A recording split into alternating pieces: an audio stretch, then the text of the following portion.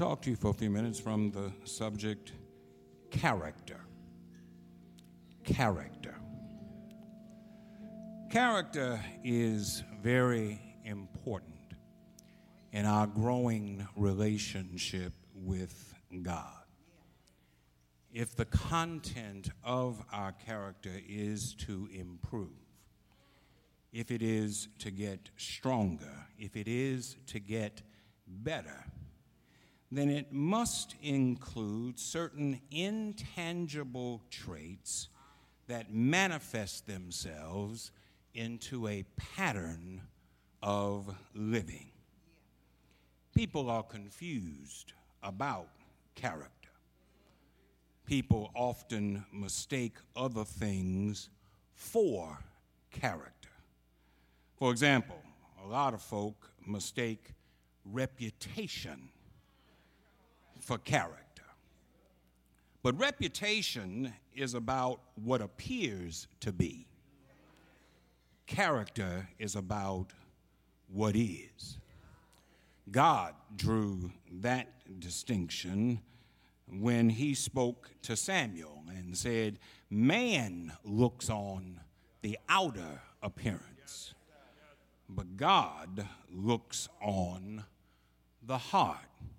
And this helps us to see something about this matter of character.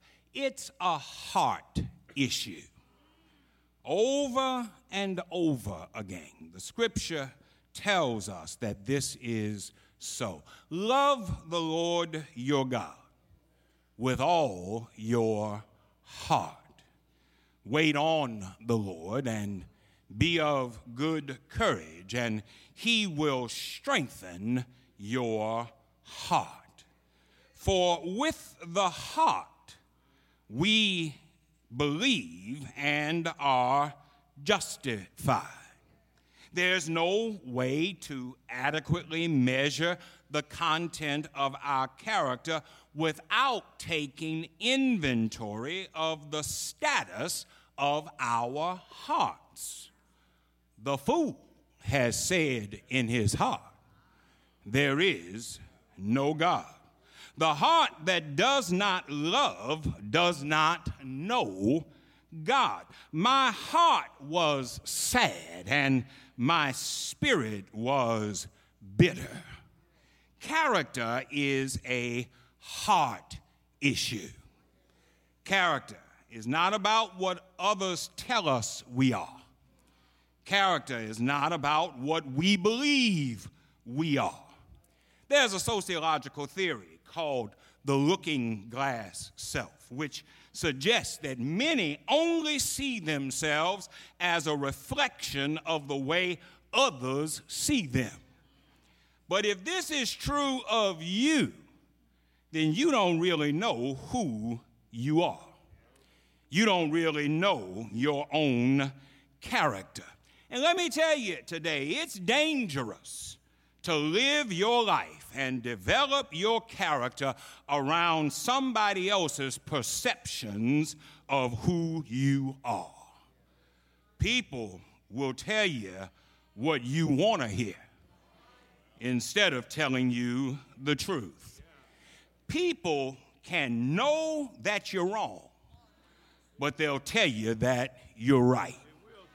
People will know that you're making a fool of yourself, but they'll tell you that you're doing just fine. People will tell you that everything is okay when you know that you are in a mess. People will know that you're too drunk to drive, but they'll offer you another drink anyway.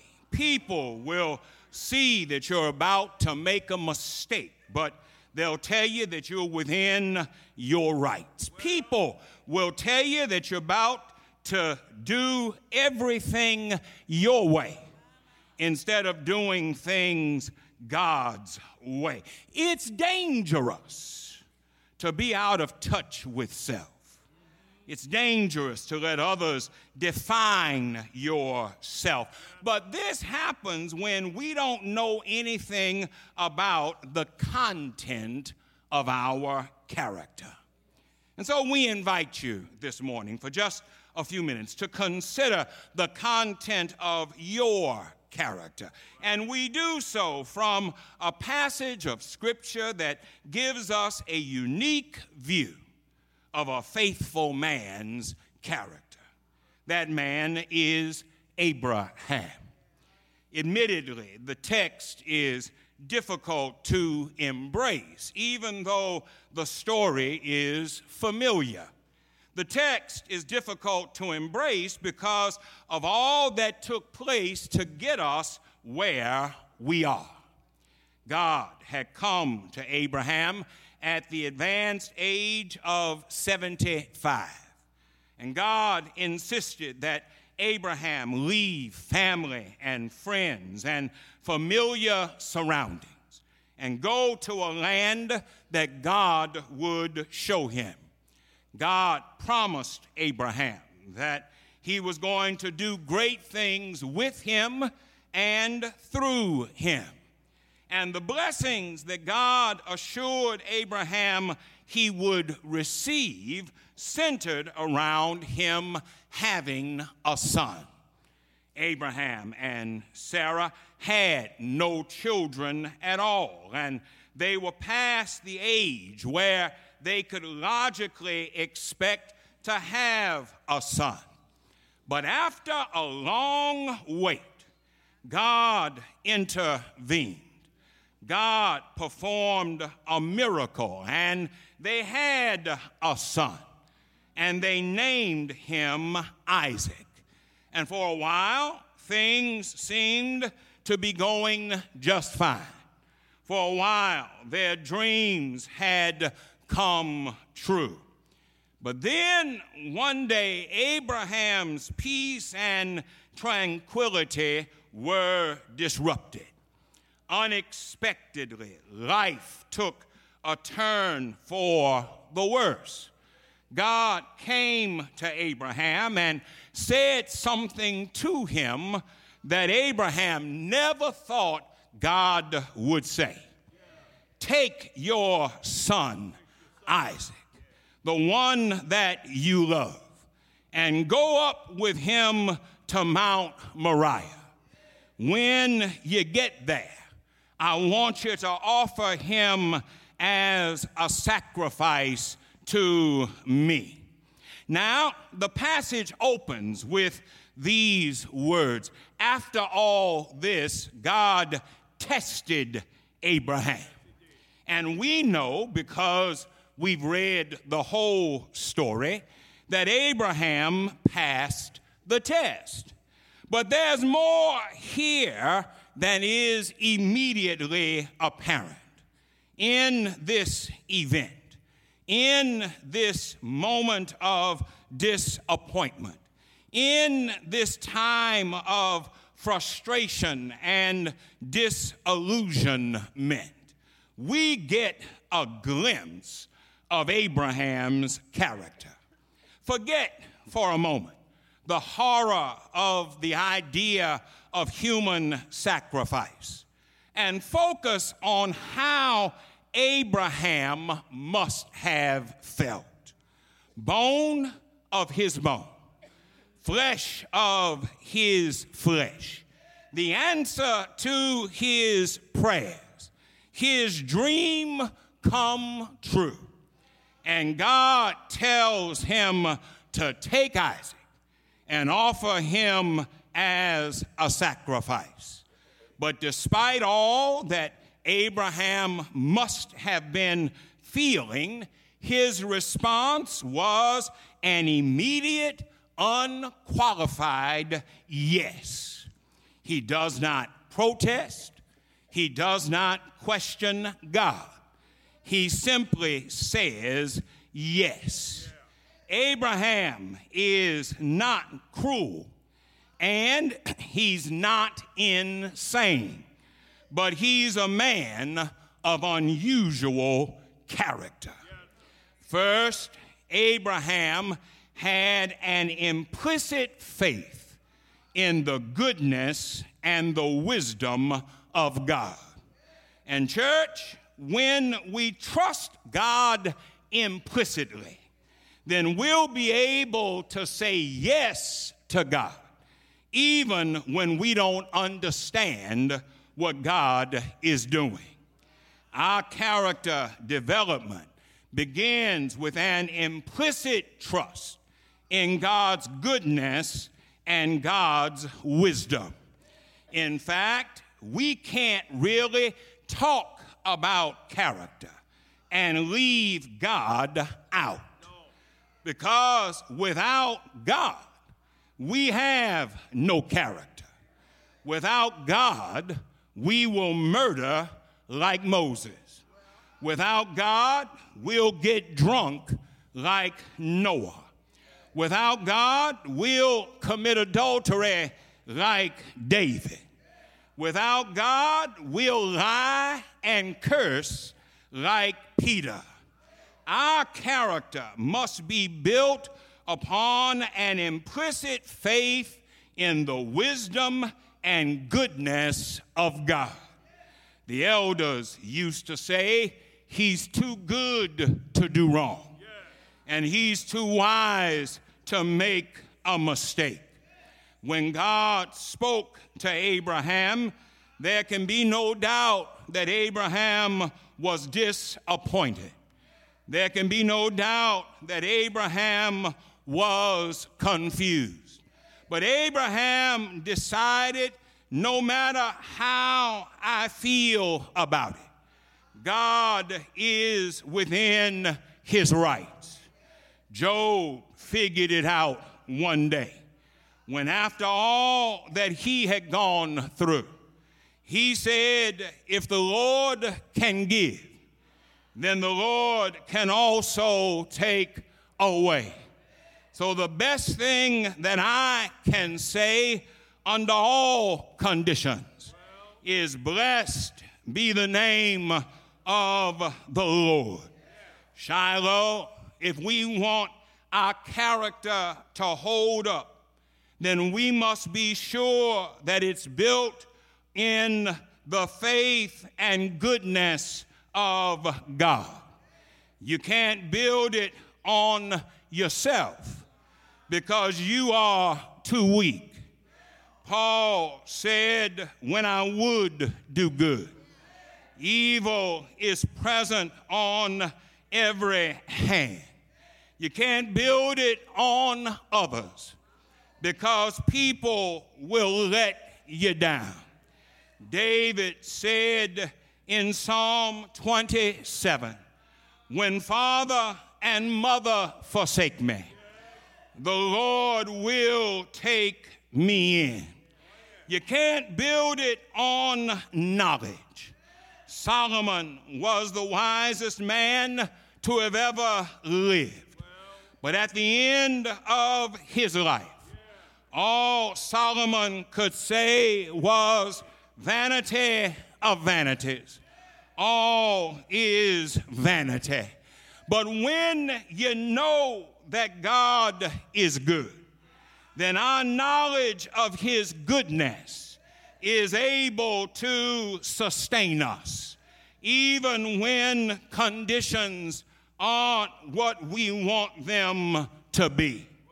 Then, more than having faith in the goodness of God, Abraham's character was revealed in that he was willing to play his part in God's plan. God had come to Abraham with a strange demand. Sacrifice the son that I promised you. Sacrifice the child that I miraculously provided for you. And Abraham was willing to play a part in God's plan. You have to know that it wasn't Abraham's plan. But no matter what Abraham might have wanted, We can commend him because he was willing to be a part of God's plan. Church, good character is based on our willingness to play our part in God's plan. You need to know today that there are only two plans of life. That's the world's plan and God's plan. And you have to be willing to be a part of God's plan. The writer of Proverbs reminds us that there is a way that seems right to us, but the end leads to death. The world's way says get all you can, any way that you can. But God's plan says seek first the kingdom of heaven and its righteousness, and all other things will be added to you. The world's way says might makes right, but God's plan says, by this shall they know that you are my disciples, that you love one another. The world's way says love your neighbor, but hate your enemies. But God's plan says love your enemies, bless those who curse you, do good to them that hate you, and pray for them that use you and persecute you. The world's way says eat, drink, and be merry, for tomorrow you may die. But God's plan says in this world you will have tribulation, but be of good cheer, for I have overcome the world. When we look at the content of Abraham's character, we see that he was willing to play his part in God's plan. Well, finally, we see that Abraham had a belief that in God everything would be all right. Abraham was dealing with a bad experience, but I believe that his hardest moment came when Isaac spoke to him. Isaac said, Daddy, I see the fire and I see the wood, but I don't see the sacrifice. And I can imagine that there was an aching in Abraham's heart. I can imagine that there was agony in Abraham's soul. He had to tell Isaac something. But when Abraham spoke, I don't believe that he was just speaking to Isaac. I don't believe that he was just looking for something to say. I believe that deep in his heart, Abraham believed that God would make everything all right. And so I hear Abraham say, son, don't worry about it. The Lord will provide. And it wasn't long until God presented Abraham with a ram in the bush. Church, I'm closing today. But you need to know that if you're going to have a character that's pleasing to God, then you have to know that in God, everything is going to turn out all right. And I have come to know that it'll turn out all right, not because of me, but it'll turn out all right in spite of me. I've come to know that it'll turn out all right, not because I'll always have my way, but it'll turn out all right because God always has a ram in the bush. I don't know what the name of your ram is, but my ram has a name, and his name is Jesus. And I've been leaning on him for a long time. I've learned that under all conditions, God will provide. When I'm at the cemetery leaving a loved one, God will provide. In the midst of financial crisis, when I don't have 2 pennies to rub together, God will provide. When there's aching in my body and I can hardly stand, God will provide. When people that I trusted let me down, I don't worry about it because God will provide. Jesus is my ram in the bush. Jesus is my hope in despair. Jesus is my joy in sorrow. Jesus is my peace in confusion. Jesus is my way maker. Jesus is my heart fixer. Jesus is my burden bearer. Jesus is my mind regulator. Jesus is my doctor. Jesus is my lawyer. Jesus is my banker. Jesus is my all and all. He's able, able, able, able. Yeah, yeah, yeah, yeah, yeah, yeah.